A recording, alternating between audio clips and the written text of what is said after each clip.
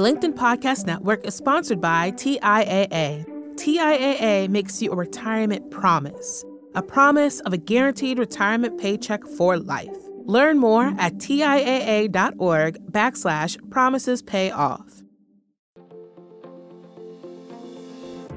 Hello, my friend, and welcome to another exciting episode of Negotiate Anything.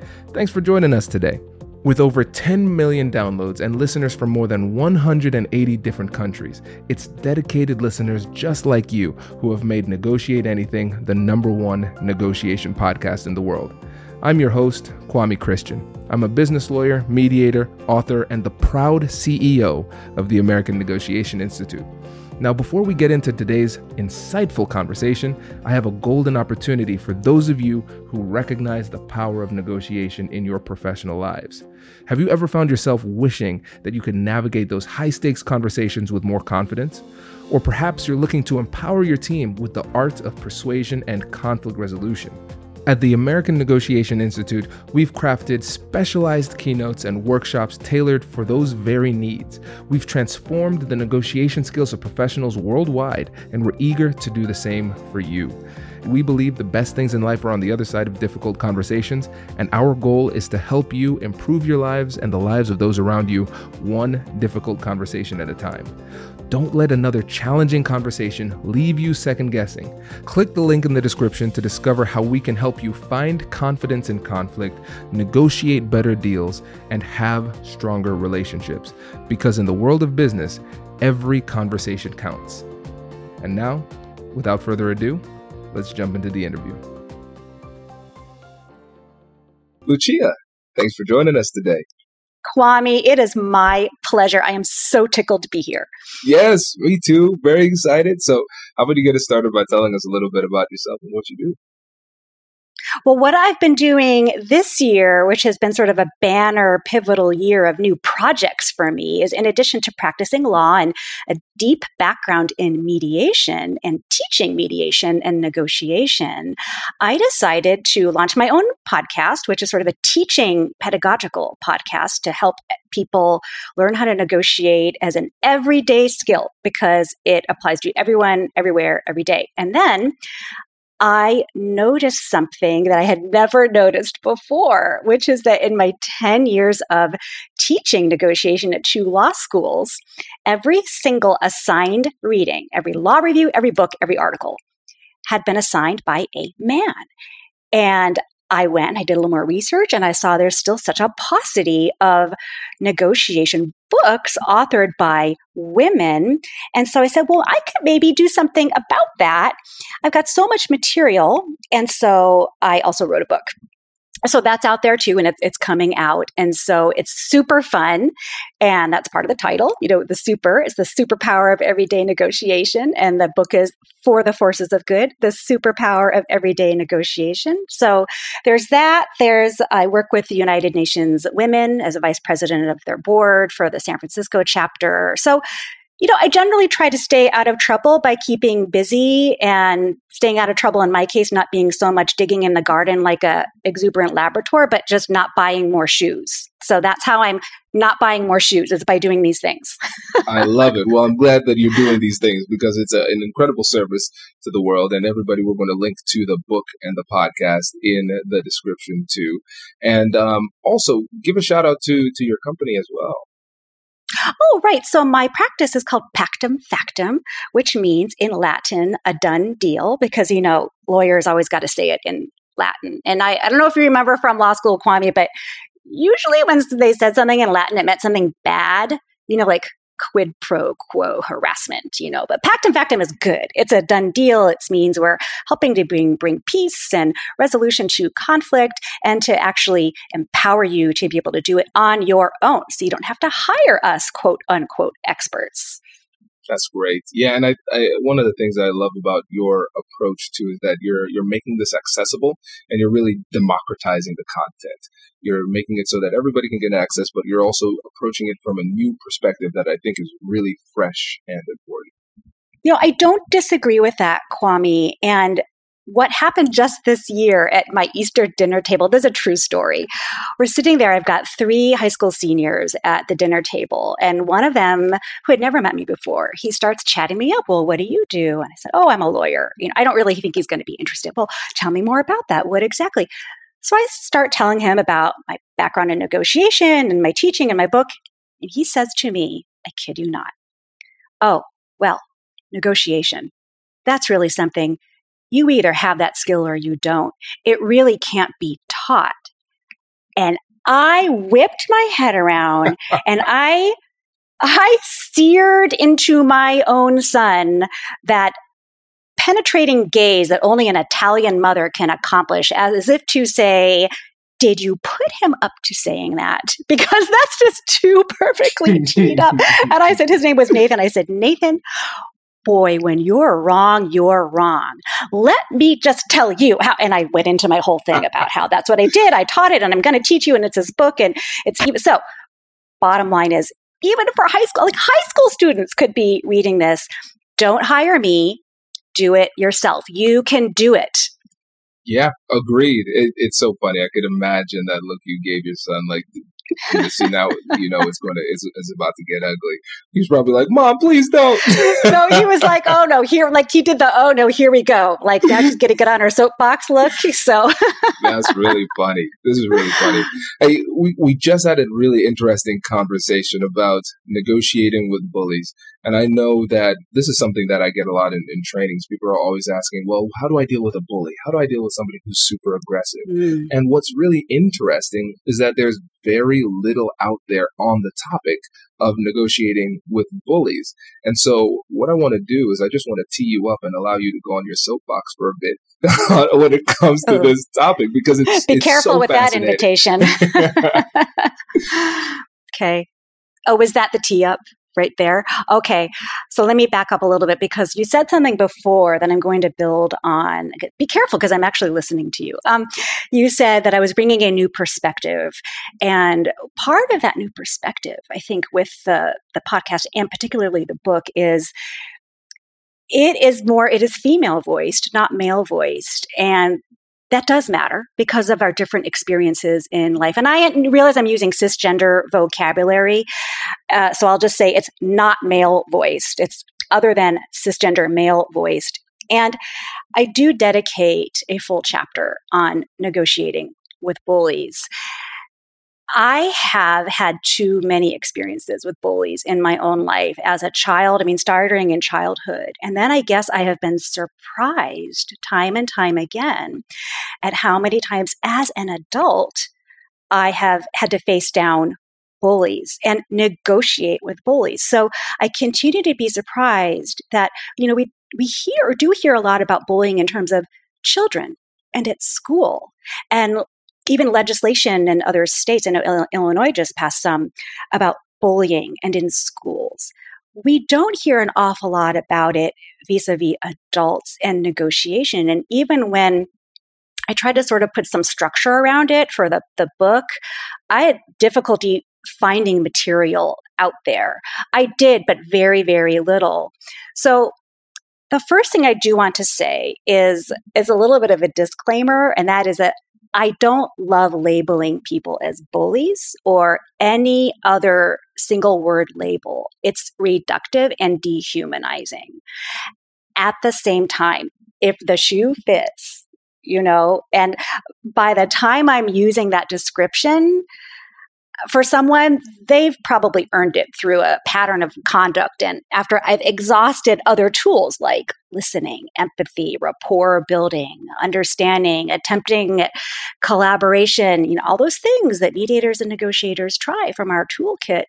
And people get more than 3 strikes with me, Kwame. They get about 10 strikes.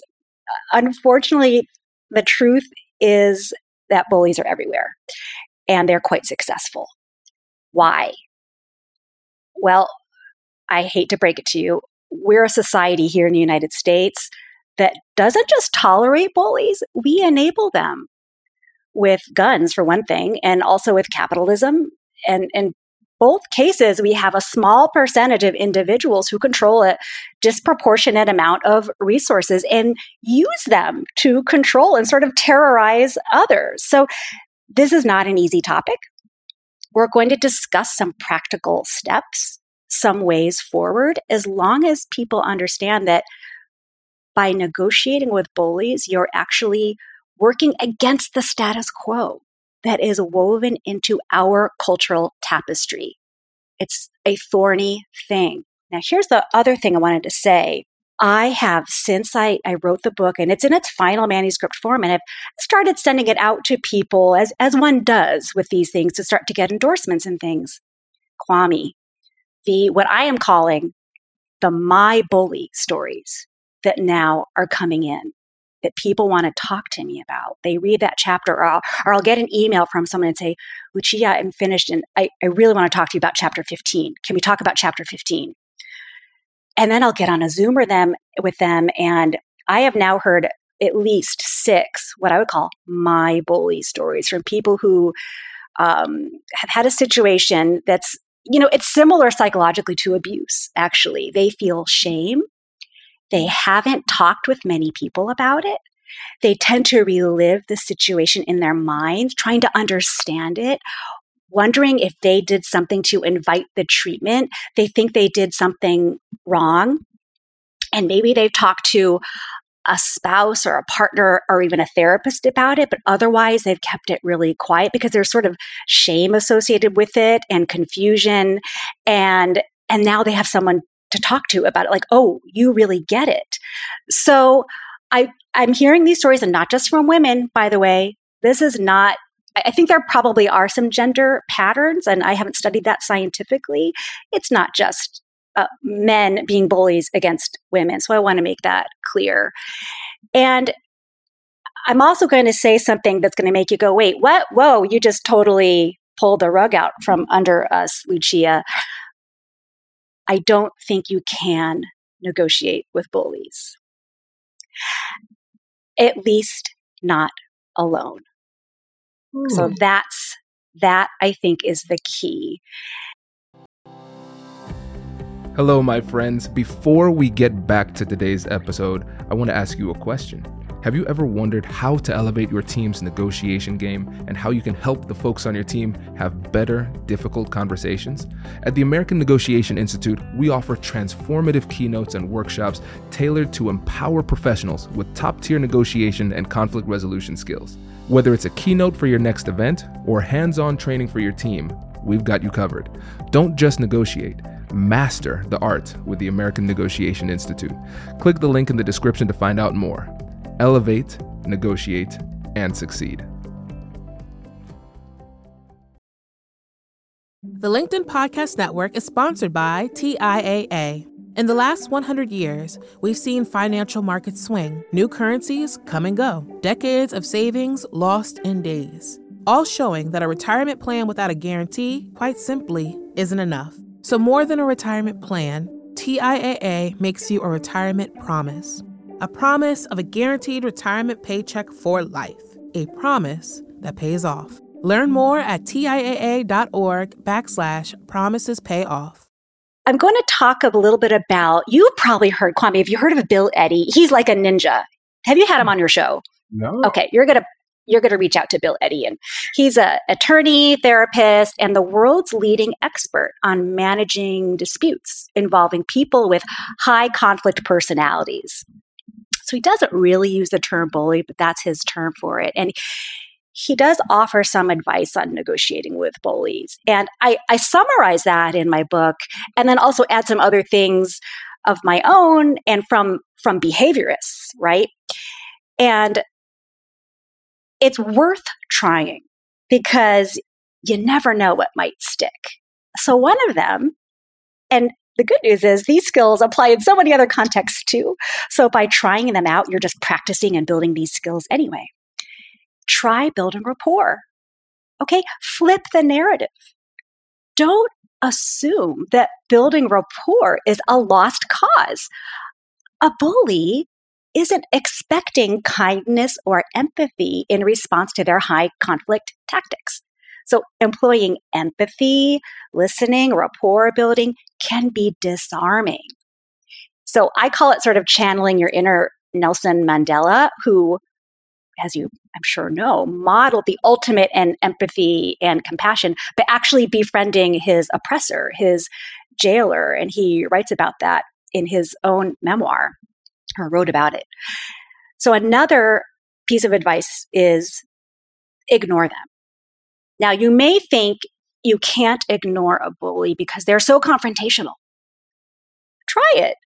A behaviorist will tell you that ignoring undesirable behaviors is the most effective way to extinguish them. Like a wind-up toy, they might simply run out of momentum. So in episode 10 of The Superpower of Everyday Negotiation, which is my podcast, my co-host, Nina Greeley, actually provides an example of a negotiation where she successfully employed the ignoring technique with a high conflict negotiation opponent. Then there's this one, avoid giving in. Now, bullies don't negotiate. They make demands. They threaten. They fight. They want to fight. That's their playground. High conflict people are at war with the world around them, and they go from relationship to relationship with intent to dominate. But when they win, quote unquote, by dominating, they're still not satisfied. So they think they want more, and the cycle continues in perpetuity. Giving into a bully doesn't bring relief because you have no assurance that the same thing won't happen in the future. And so it does happen in the future. You also need to know your bottom line. And this is basic negotiation 101, right, Kwame? You need to know when no deal is better than a bad deal, when to walk away. So, and this actually harkens to an early chapter in my book on planning and also in my podcast, and that I'm sure you've covered here on Negotiate Anything, the importance of planning and negotiation. Know how far you're willing to go. If you've got a team involved, make sure you're all on the same page. Know your BATNA. I know you've talked about BATNA, so I probably don't have to even spell that out for people, but that's our buddies Fisher and Urey. And that's from the program on negotiation out of Harvard Law School for people who are among the uninitiated. And when it's time to stop negotiating, and you have to be firm about this. Then there's your temperament. Appear calm and patient. Doesn't mean you have to feel it on the inside. You've heard the expression fake it to make it. It's effective. Bullies, high conflict people, love to get emotional and then try to get you emotional. Try to stay calm and focused on what you want. Even if you're just acting calm, like I said, if they get you emotional, they've already beat you. Instead, prepare yourself to be patient, very, very patient. The best negotiators aren't in a rush. Bullies are. They tend to be impulsive and easily frustrated. Don't join them emotionally. Give the impression you have all the time in the world. If you appear desperate to settle, they'll manipulate you into concessions you really don't want to make, and you might regret those later just because you want to get it over with, right? It's so unpleasant. And they're counting on that, right?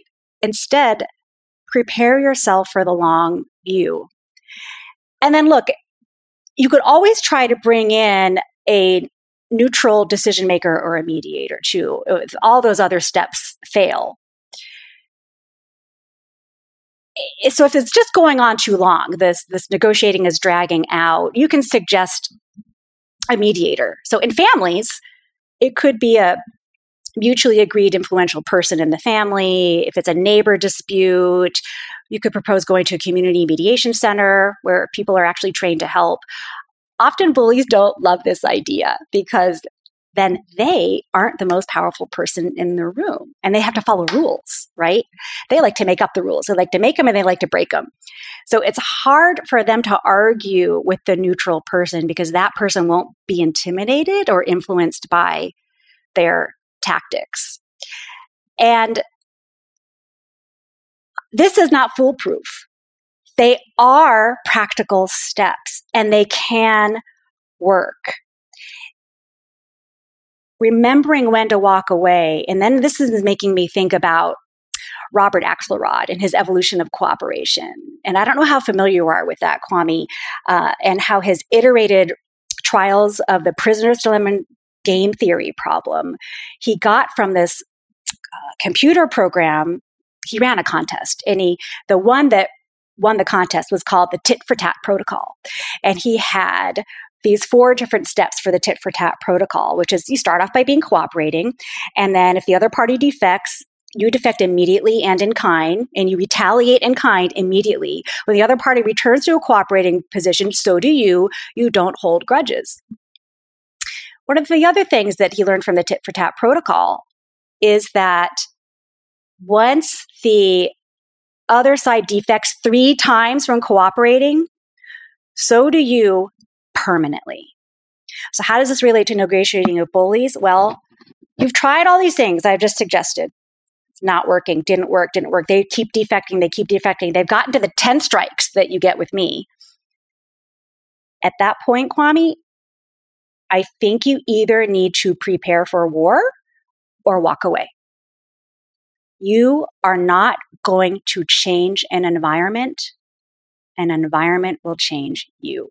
So at that point, you could actually be at risk of becoming a bully yourself, if that makes any sense. I think it makes sense to me. I'm not saying there are a bunch of women out there right there going, oh, I hate it when women do that, when they question whether they make sense. I'm asking if it makes sense to you. Oh, yeah, that makes a lot of sense. This is great. A lot to unpack here. So let's break down a couple of things for some folks. So when you think about the word BATNA, I think this is one of the most critical elements of what you said. So it's the best alternative to a negotiated agreement. Essentially, it is your plan B. Plan A is right here. We're trying to work together. We're having this conversation. If I cannot get a deal that is better than my alternative, then I execute my alternative, plan B. And that's something I can do without you. Can you affect their BATNA? Mm-hmm. Sorry, just wanted to interject that. Please continue. Yes, no, go deeper on that, because that's something that I don't think people address enough when it comes to overall negotiation strategy. So when we think about our BATNA, we have to also think about the other person's BATNA. And so tell us more about that strategy of affecting their BATNA. Well, one of the great advantages of listening, and I mean really listening, to not just what is being said, but the emotion underneath the words. And I treat emotions as just another category of facts, right? That's what we mediators do. If you're listening to the content plus the emotion underneath, the why it matters, you're getting a lot of information. So if you're doing more listening than talking in this ongoing negotiation with this high conflict personality, you may very well discover some information where you say, so they're really influenced by maybe some third party, in the world, maybe even just a spouse or someone else at work, where you can go, well, I wonder if that person has any idea that this is going on, or I wonder if can you use that third party as an audience or as an excuse or as a justification or as an ally, right? Essentially that by listening and by going through the information gathering process, you could discover a way to affect their choices, their alternatives. And the other part about negotiating with bullies, remember the part where I said you can't do it alone? Gather allies. I think the way that the bully is taken down to a human level to humanize the bully is they got to be outnumbered. They have got to be outnumbered, and not by a source of authority, by their peers. So assemble a posse of peers, of their peers, to say, hey, knock it off. What are you doing? Don't be a jerk, whatever it is. And not just one person, but like 10 people. Easier said than done. You're not going to do it alone, though. Yeah, okay. Did I answer your question about BATNA? Absolutely. Okay. So let's go deeper into that strategy, because I think that coalition building in general, in negotiation in general, is not utilized enough as a strategic tool. And so essentially this is getting allies to assist you in the negotiation, if I'm giving a very basic definition of coalition building. And now let's walk through what that looks like in this scenario. Because I think people might look at this and they might inadvertently execute this in a way that creates toxicity. So, for example, it might turn into gossiping. Ooh, Bill is such a bully, blah, blah, blah, blah, blah. And then it kind of grows from that. So I want to make sure that people are understanding what you mean and then how to actually execute it in the real world when it comes to gathering allies, because I think this is brilliant.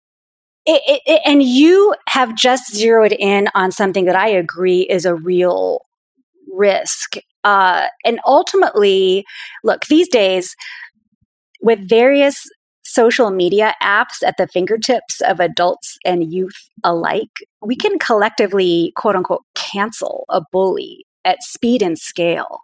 That is, condemn them in a flurry of social media posts that results in the bully's social estrangement. This is thorny. And Barack Obama actually cautioned about this youth trend to cancel peers for not being 100% politically woke 100% of the time. He said, look, that's judgment. That's not social justice or progress. The world is messy. There are ambiguities. So I'm actually, to clarify, I'm not talking about one moment where someone says the wrong thing or uses the wrong word. I'm talking about a pattern of behavior, and this has been going on a long time, right? That's how it becomes bullying. And then the allyship part of it is just the not being alone. What I've been hearing from the My Bully stories is you can have a bully who is a parent to everyone else. They see the bullying. They're also threatened by the bully or afraid of the bully, and so they just try to avoid the bully and not get involved. And that has certainly happened in the cases of my adult bullying experiences. Everyone sees it, and behind the scenes they're saying, oh, Lucia, this is so awful. This is so awful. But they don't actually stand up and say, hey, this is not cool. They don't stand beside me. And part of that has been because they are part of the tribe and they can't risk their place in the tribe. And here I am, the one that's kind of, I don't know, threatening the tribe or threatening the status quo. And so they got to keep their status. So this is not a simple thing, the finding allies, partly because of you don't want to add to the toxicity, and also because of the sense of belonging, which Mari Fitzstuff, she is a sociologist who said that today's wars are mainly about identity and belonging, this feeling of not belonging. And people need to belong even more than they need to be right. So allyship as an idea is difficult to accomplish because it is usually inconvenient. It is costly in some way in terms of your status in, say, the fraternity, or in financial terms. It is time consuming. So allyship not terribly easy. I'm not saying it's easy to garner those allies. I'm going to hearken also back to you. I know you had Alex Carter on your podcast, and she is one of the other women authors of a book on negotiation. There's like 5 of us. There's 5 or 6 of us. Plenty of women authors, by the way, on communication and conflict, not on negotiation. Anyway, she wrote the book, Ask for More. And I love her book. And that's part of the planning process for negotiation. So here's where I'm going with this. Part of that planning process for your negotiation is preparing questions you're asking yourself, and then questions you're going to, she calls it, what does she call it? The mirror questions and the window questions, right? In her book, there's 5 of each. Part of the question planning in your preparation should be, who can I gather as allies? You should be looking around for them from the planning stage and continue that. Who can you be asking for help? So Ask for More, all right? Alex Carter is sort of the expert on the questions. And I do 2 podcast episodes on that because one of them actually has a demonstration of it with me and my co-host. One of the questions you can be asking yourself is, who can help me?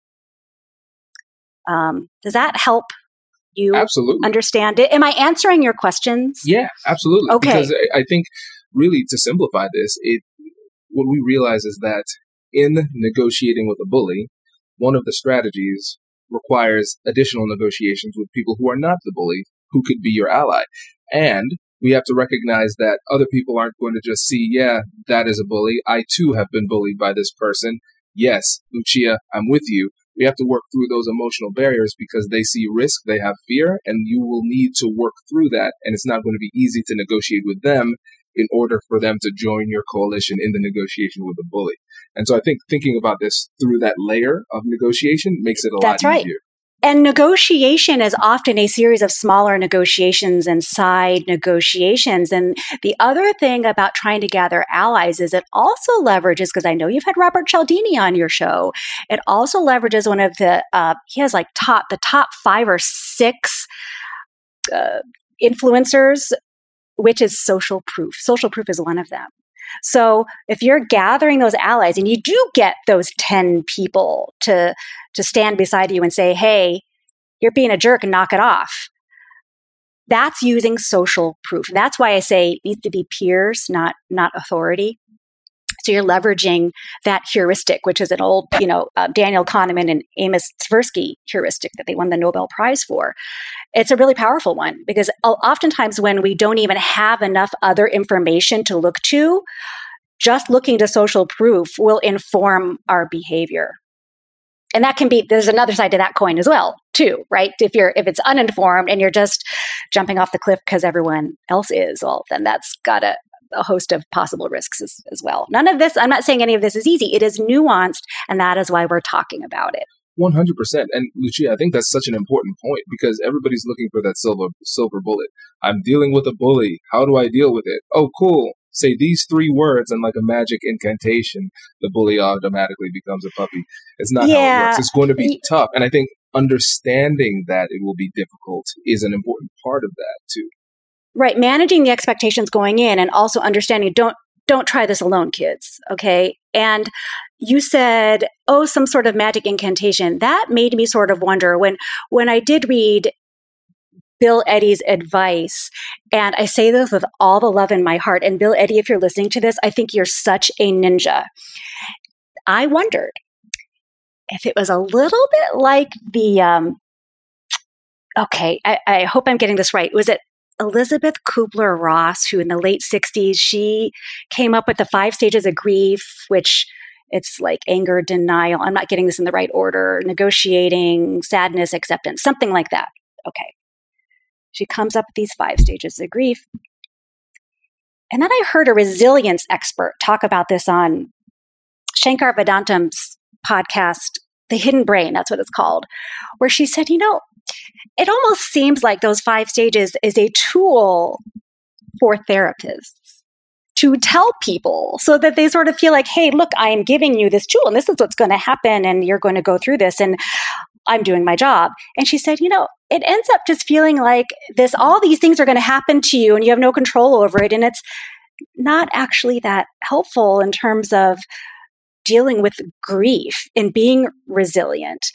And I sort of wonder when I looked at some of these steps, is this sort of like the Elizabeth Kubler-Ross stuff where some sort of experts can say, well, this is how you negotiate with bullies. And then they get to feel like they've been really useful when actually your own experience doesn't change much. I really thought about that, Kwame, before I assembled this chapter in my book. And I am still convinced that these steps are extremely worthwhile trying. Again, if for no other reason, that they actually help you just hone your everyday negotiation skills. And you can always fight later. That's what I always tell people. You're not giving up your right to fight by being in mediation. You can always fight later. Absolutely. And I think it's important to recognize that that's an option too. It's probably not the option we want to take. And as a lawyer, I know you're familiar with this because I had clients back in the day. They did not want this conflict. They didn't want to be in this situation. But I told them that sometimes the war chooses you.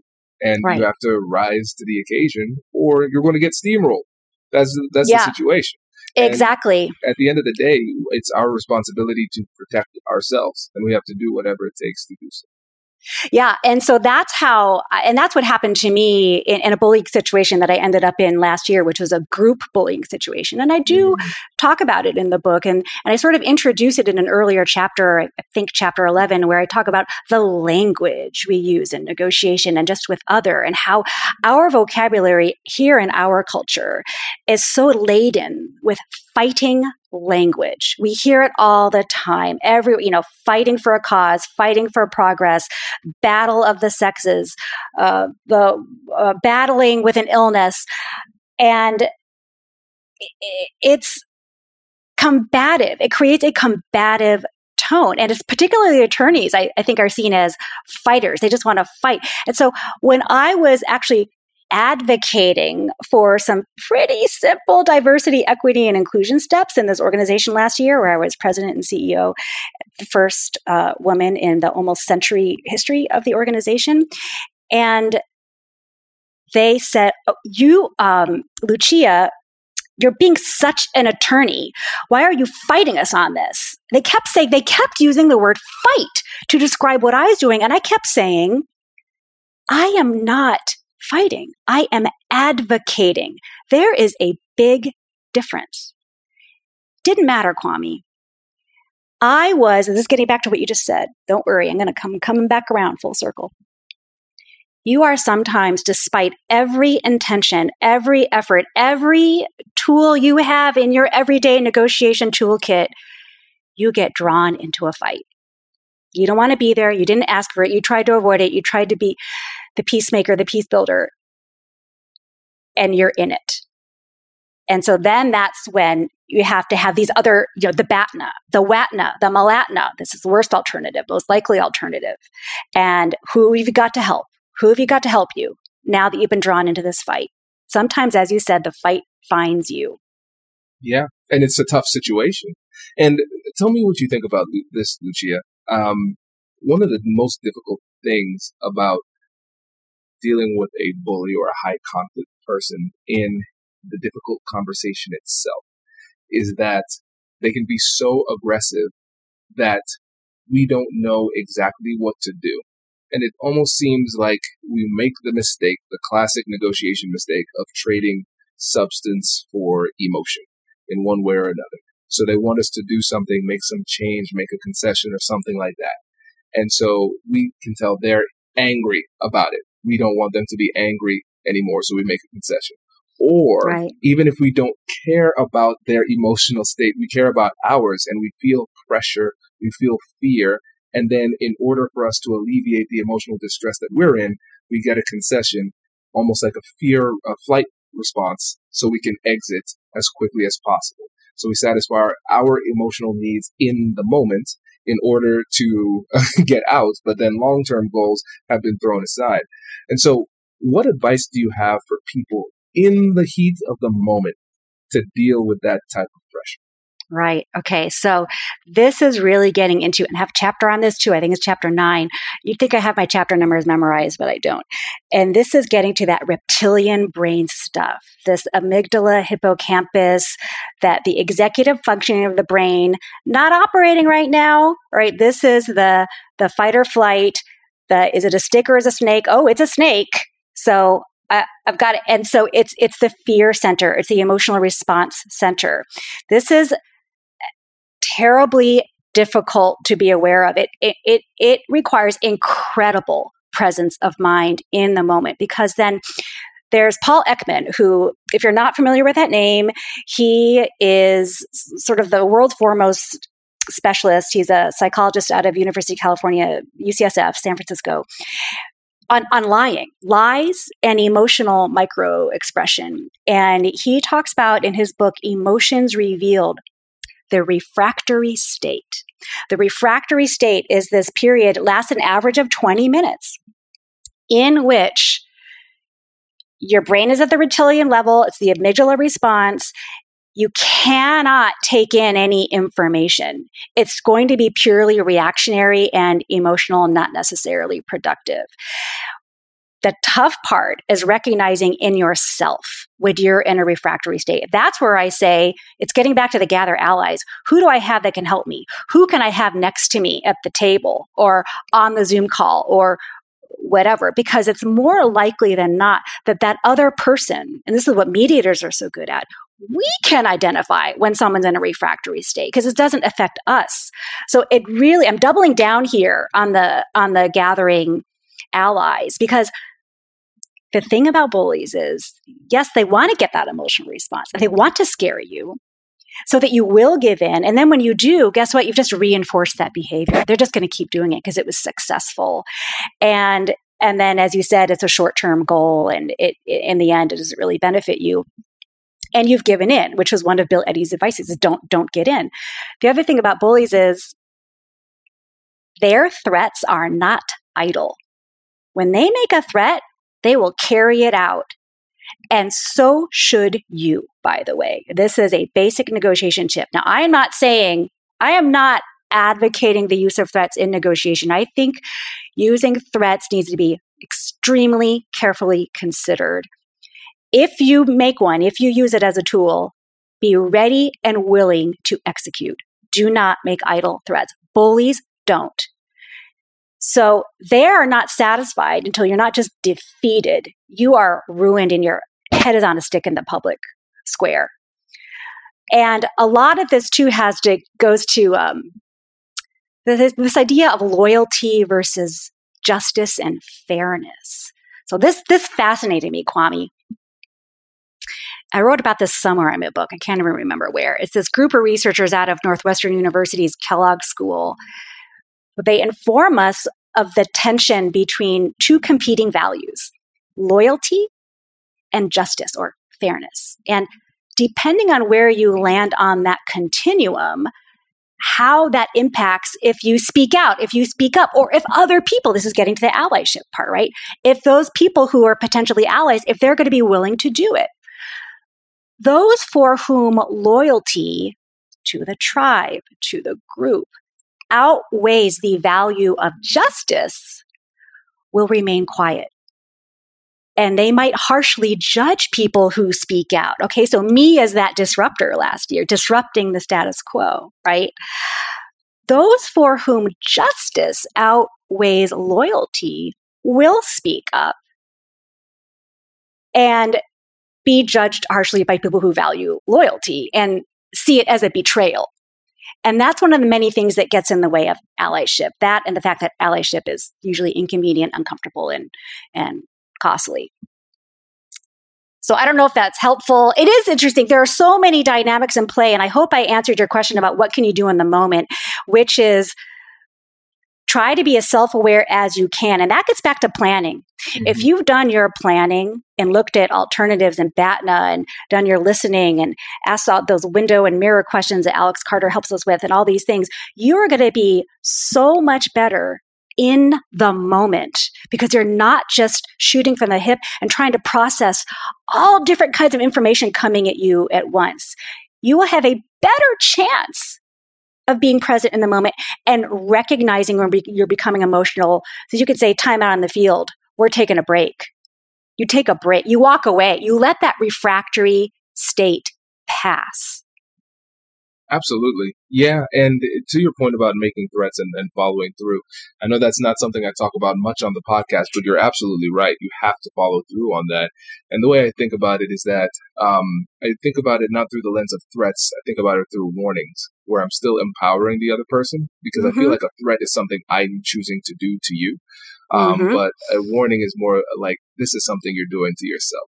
So it's an if-then proposition. Right. So I like the self-empowerment of that. That's very, very much like the mediator toolkit, isn't it? Exactly. Yeah. The self-determination. Like, Lucia, I understand this is really important to you. I have things that are important to me too.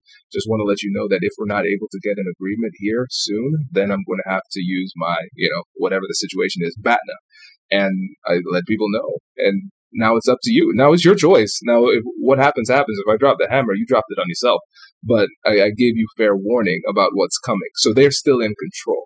But you're 100% right, because every time you make a threat or a warning and then you don't follow through, you lose credibility. They don't take Right. you seriously, and then they're more emboldened, like, oh, sweet. Now I see who I'm dealing with. This person is bullyable. So I've been encouraged in this situation. And then to your Right. point about the refractory period, I love that idea because, again, something I just said 2 days ago in the training, I was under duress. If you're under pressure from a bully, here are two things that I like to do. Number one, if somebody's pressuring me to make a decision, they're like, I need a decision now. I need you to say yes now or whatever. I was like, listen, hey, if you didn't need a decision right now, the answer is going to be no. But if you give me some time to think about this, you might still have a chance. But right now I'm not ready. And so people find patience in that situation. And so then the other one is, my rule is that I just don't make decisions under pressure. And so I'll end a conversation. I'm not afraid of doing that. And I think a lot of times people are afraid because they might feel as though it makes them look weak. But what I'll say is, listen, Lucia, you've given me a lot of information and I have a lot to think about. So how about this? We schedule another time. Let's come back. We're going to talk about it more in depth. And now the person might still be aggressive. They still might want to talk. And I'll say, Lucia, it sounds like you still have something else to say. And I'll give you the floor and I'll let you say that. But I don't have anything else to add at this point. So I'll listen. I'll summarize it, but I won't add anything else. And I certainly won't make any commitments other than a commitment to another meeting. Love that. Agree 100% for two reasons. At least two reasons. Number one, you're flipping the narrative. So they're using that pressure of time to pressure you. And it's a power play. And you are flipping it and making your own power play by saying, I'm going to actually take time to think about it. Well, now they have to wait. Now they have to wait for you. Number two, I think that scarcity effect, which is what a time pressure is, it's a type of creating scarcity, often false scarcity, is one of Cialdini's top 5 or top 6 that I referenced earlier in influencers. Right. So I see that, Kwame, and to everyone out there listening, that scarcity effect or that time pressure, it's that act now, this deal won't last, right? That should be a flag to you, because absent a real time pressure from an authoritative source. So, a court filing deadline for the memorandum of appointed authorities for the motion for summary judgment in court. Okay, that's a deadline. Absent something like that, where it's a real objectively imposed from an outside source that neither one of you can control authority for a deadline, it's most likely manufactured and it's being used as a ploy. Yep. 100%. And one of the things that I've learned, and again, this isn't somebody who is me, speaking of myself, not somebody who naturally enjoys conflict. My whole first book was Finding Confidence in Conflict, just about getting over that people pleaser that was in me. That's my whole ethos and motto behind everything that I do here. What I've learned, though, is that those conversations with people who are bullies have, now that I've kind of simplified it, have become almost a little bit easier. Because, for instance, like you and me, I consider you a friend now, Lucia. So I care about what you think. Now, somebody who has identified that they don't care about me, then I don't feel as bad if they're upset or they don't like what I'm doing or anything like that, because you've identified very clearly in our numerous interactions that you don't really care, right? Well, go ahead. Remember, they're at war with the world, too. So it may be that there's a certain sort of personality type where there's just sort of malcontents, that people who are people pleasers, you're never going to please them anyway. That's true. That's a great way to put it. Yeah. And that's when I think about the psychology of personality, you have people on the agreeableness, right? If you think about the big 5 personality traits, openness to experience, conscientiousness, extroversion, agreeableness, and neuroticism. On agreeableness, you have highly agreeable. These are your people pleasers. And then you have lower on agreeableness, also known as disagreeable.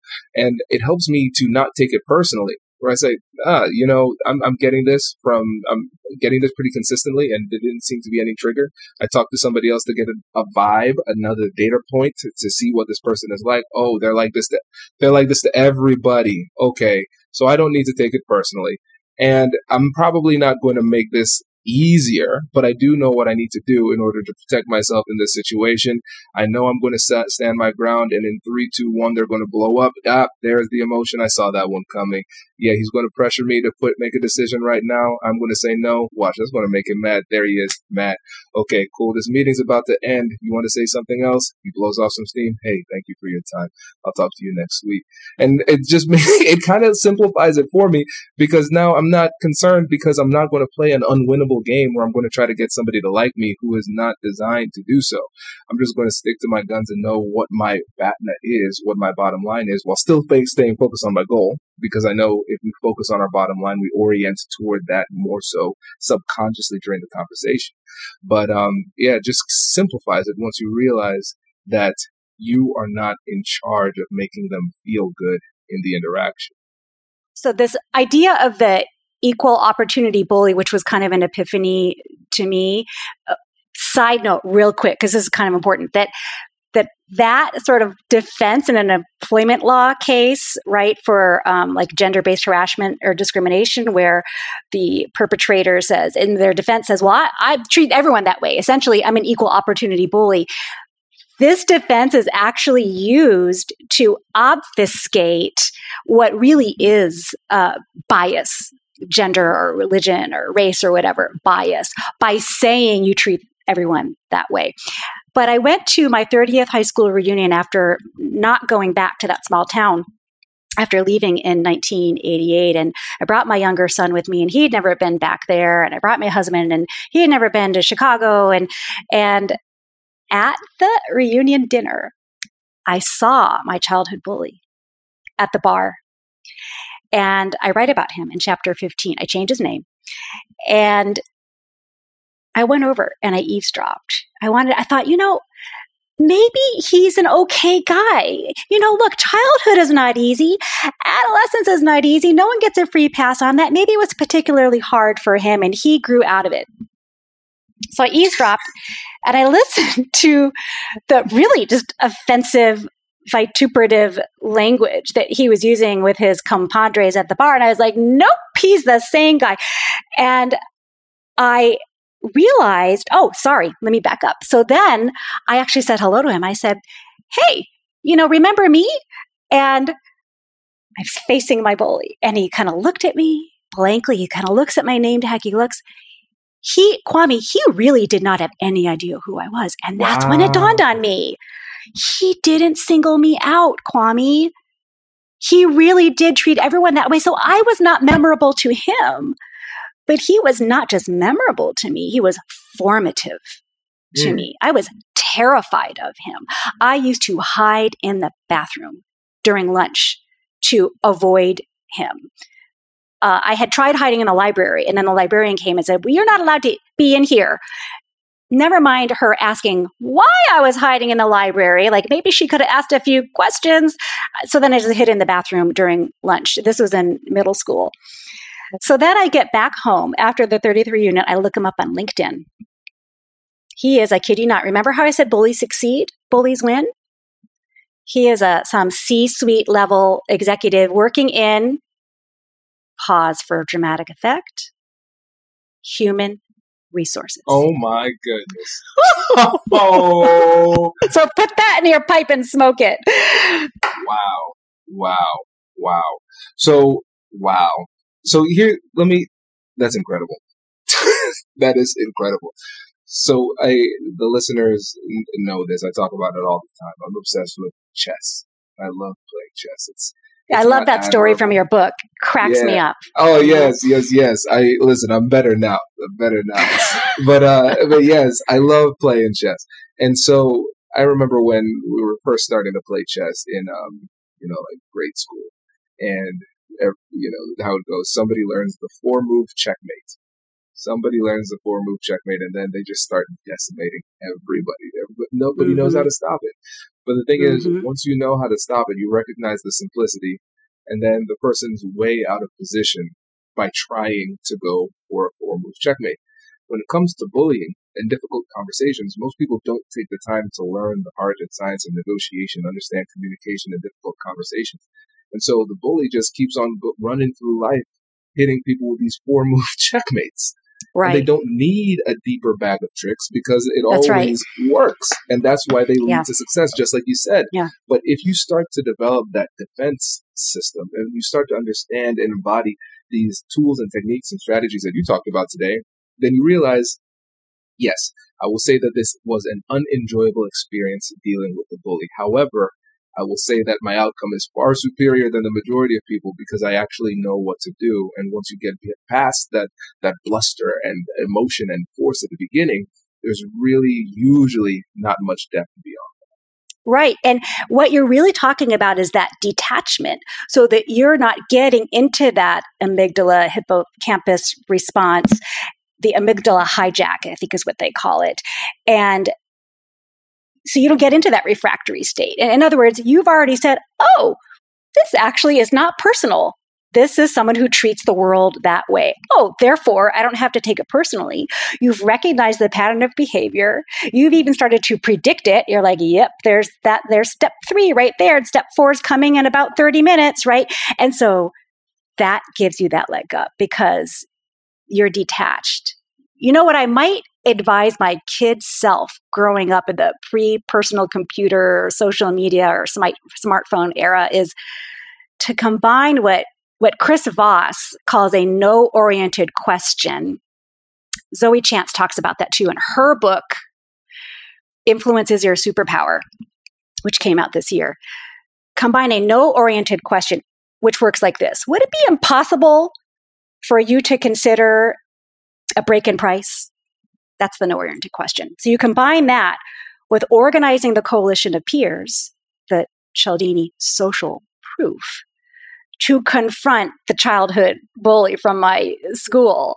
So that is starting with close friends and expanding out. Ask them, if I got 10 of us together to tell him to knock it off, would it be unimaginable for you to be one of those 10? And once I got a no, meaning yes response from them, we would gather and make a plan for the moment of reckoning. So Kwame, I live just down the road essentially from Silicon Valley. And once those Silicon Valley tech geniuses invent a safe and reliable time machine, I get to give that a try and I will provide a full report. What do you think of that? I love it. And then you saved an entire human resources department in the meantime. Yes. I saved the human race, Kwame. Come on. This is great. Lucia, really appreciate it. And before you go, remind the listeners about your company, your book, and your podcast and how they can get in touch with you. Oh, sure. So it's pactumfactum.com. It's Latin for a done deal. So you could just Google Latin, a done deal, pactumfactum.com. And I'm Lucia, Lucia, at pactumfactum.com. My podcast is Forces of Good, the Superpower of Everyday Negotiation. And my book is releasing on October 1st for the Forces of Good, the Superpower of Everyday Negotiation. Love it. Lucia, thanks so much for joining us. Really appreciate it. Super fun. Thank you, Kwame. You are working for the forces of good. Thank you. Appreciate you. Congratulations! You've just joined an elite club. By listening to a full episode, you're now officially on the Negotiate Anything team. So welcome aboard. What most team members do is they subscribe to the podcast because that allows them to automatically get the latest episodes of the show. The best things in life lie on the other side of difficult conversations. Keep learning, keep practicing, and keep getting better. Your relationships will improve, your career will soar, and you'll have the confidence you need to get the most out of these crucial conversations. Again, thank you for joining the team. We're excited to have you, and I will see you in the next episode. I'll catch you later.